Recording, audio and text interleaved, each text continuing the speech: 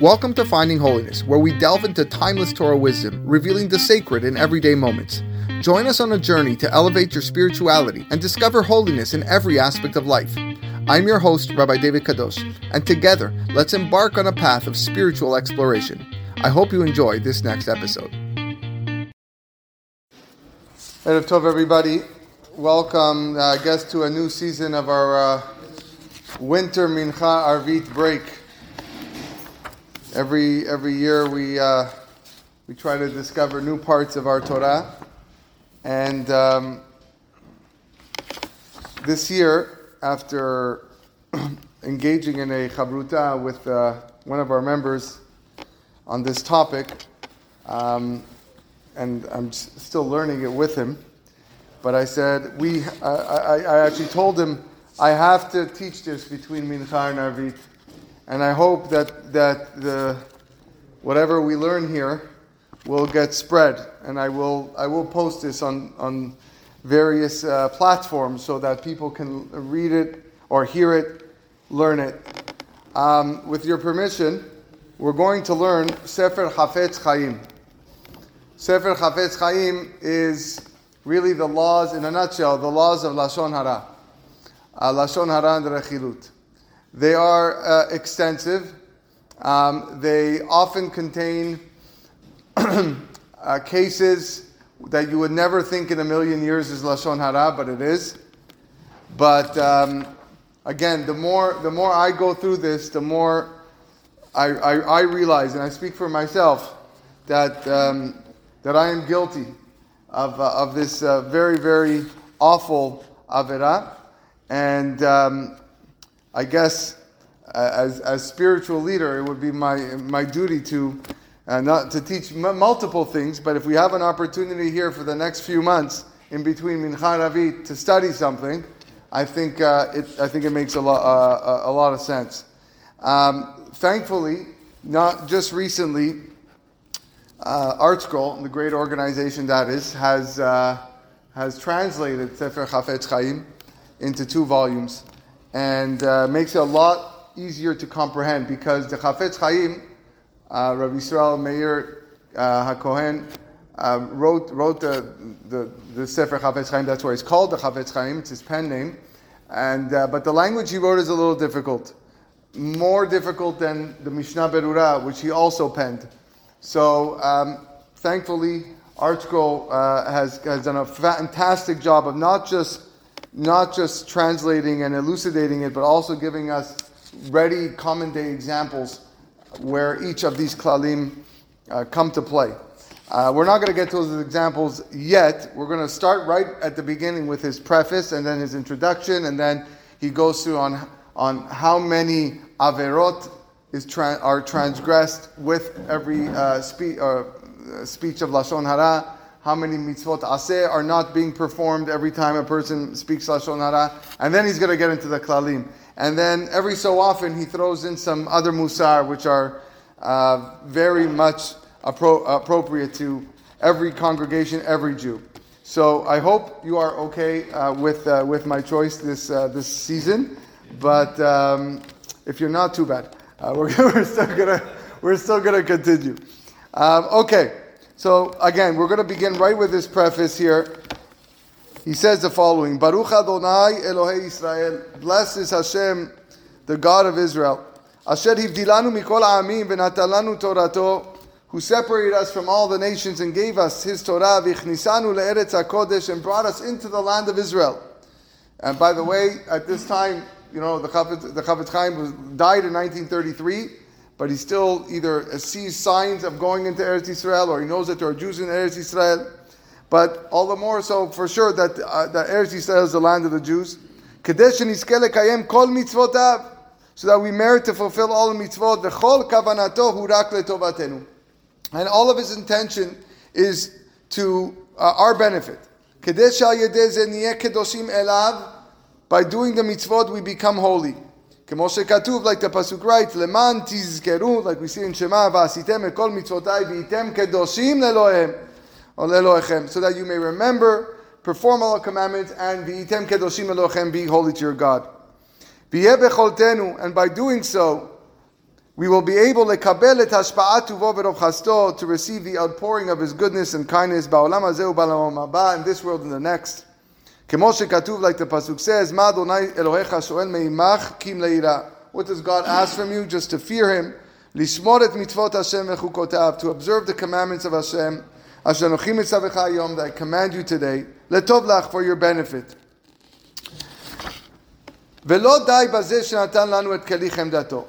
But Hashem was not content just with giving this treasured instrument, the Torah.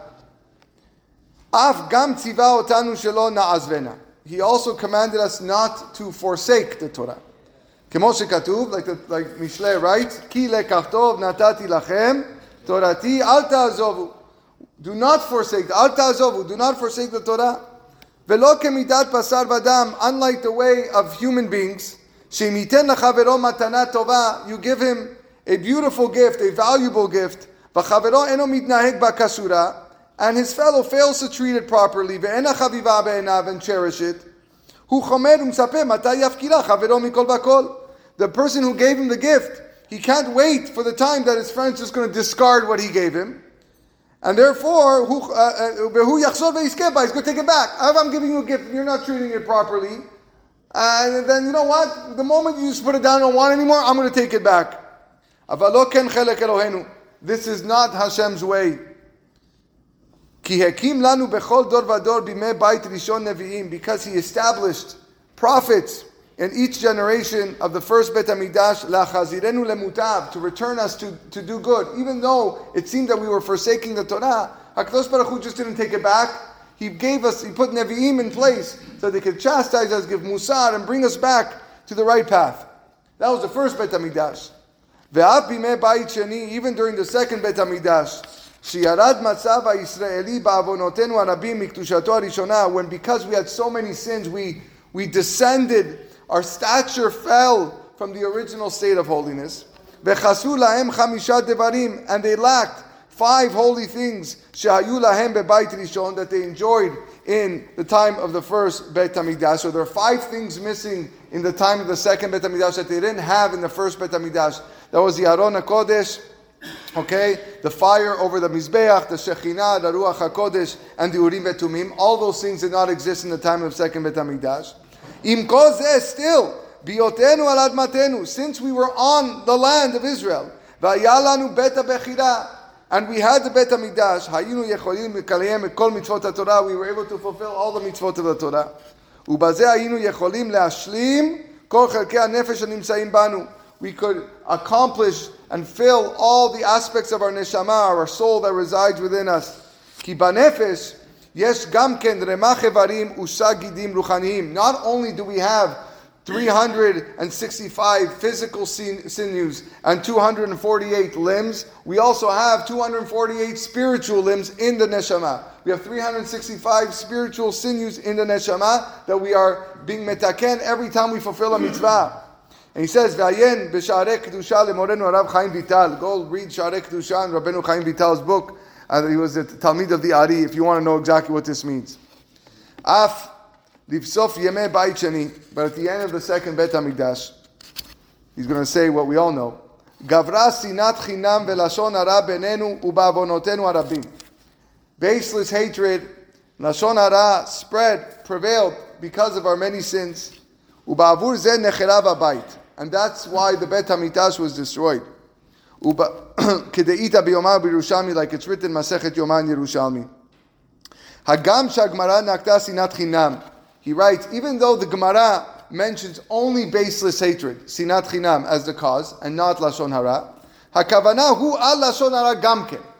The Gemara also meant to imply lashon hara. Sheyotzet mitzad hasina, because lashon hara stems from baseless hatred. For otherwise, if it was not included, then the Jewish nation wouldn't have been punished so severely. And that's why the Gemara there concludes, Lelamedcha, to teach you, Shekasha sinat chinam keneged avodah zara vegiluy arayot ushfichut damim. That baseless hatred is parallel, is equal, as severe as idolatry, immorality, and murder. V'zeh matzinu ba'arachin gabe lashon hara. And we actually find a similar statement in Masechet Arachin with regards to Lashon Hara that's also equivalent to the 3 cardinal sins. So it must be that when Masechet Yomah talks about the destruction of the Beit HaMikdash with the Sinat Chinam, it also implies Lashon Hara. Ve'od migufa dishmata de Yoma mucha chemo shekatavnu. Also, that Gemara in Yomah proves, for the Gemara there asks, Ubamikdash Rishon, during the time of the Beit HaMikdash, was there no baseless hatred? The Gemara there asks in Yomah, you mean to tell me there no one hated each other in the time of the Beit HaMikdash? They would stab their fellow man with their tongues, which means that they had Lashon Hara in the first Beit HaMikdash. Kal v'chomer, they had Lashon Hara in the second Beit HaMikdash. He's now going to say that Lashon Hara is not the only cause of the destruction of the Beit HaMikdash, but it prevents the rebuilding of the Beit HaMikdash. Umeaz ve'adata, and ever since the time of the destruction until now, Bekol yom anu metzapim u'nipalelim lifnei HaKadosh Baruch Hu. We yearn and pray to Hashem every day, shekarev otanu, that He draws us close, kasher hivtichanu betorato kedosha v'yaded neviyav kama pe'anim, as He promised us. Ve'en mitkabelet tefilatem lefanav, as much as we pray, tishkon betoch Yerushalayim, etzemach tavid avdecha, every day, 3 times a day, they're not accepted. Kemo she'amnu Chazal b'brachot, like the Gemara tells us in brachot, miyom shenechara Beit HaMikdash, when the Beit HaMikdash was destroyed, choma shel barzel mafseket ben Yisrael aviem sheba shamayim. There was like an iron wall separating the Jewish people from their Father in heaven. Uvemet, and really in truth, lo alav chas v'shalom hu telunotenu. Our grievance is not directed towards Hashem that Mashiach isn't here. Kimal atzmenu. It's on us. Because as far as Hashem is concerned, nothing is lacking. Like the pasuk says in Yishaya, surely the hand of Hashem is not limited to save, nor is here of hearing. It's your sins, avonotechem.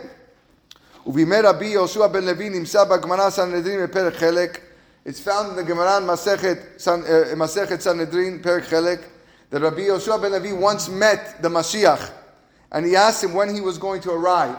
And there the Gemara says, today, I'm coming today. That's what Mashiach answered Rabbi Yoshua ben Levi. She'eshivu lo, so what happened later when Mashiach didn't come, okay, and he went to Eliyahu Navi, questioned Eliyahu Navi, what happened? Mashiach said he was going to come. What did he mean? She'ayom im bekolot tishmaun yavo Mashiach. Eliyahu Hanavi interpreted Mashiach's statement to say he would come today only if the Jewish people would listen to Hashem. Hayom im bekolot tishmau, if they listen to God. Avshelon nishlam az adayin zman hagalut shenigzal Israel. Even though at that time the preordained duration, the decree to end the exile didn't arrive yet. The decree was they're going to remain in exile for another 1,000 years. Which is similar to Hashem's days. One day of Hashem is like 1,000 years. But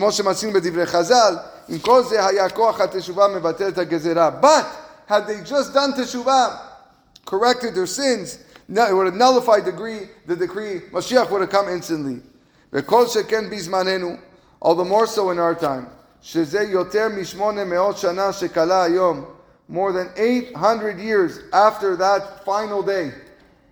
After that final day, that 1,000-year exile mentioned above. Okay? Meaning, in the time of Yoshua ben Levi, he says, Hayom bekolot tishma, which is 1,000. Okay? The Chafetz Chaim is living 800 years following that.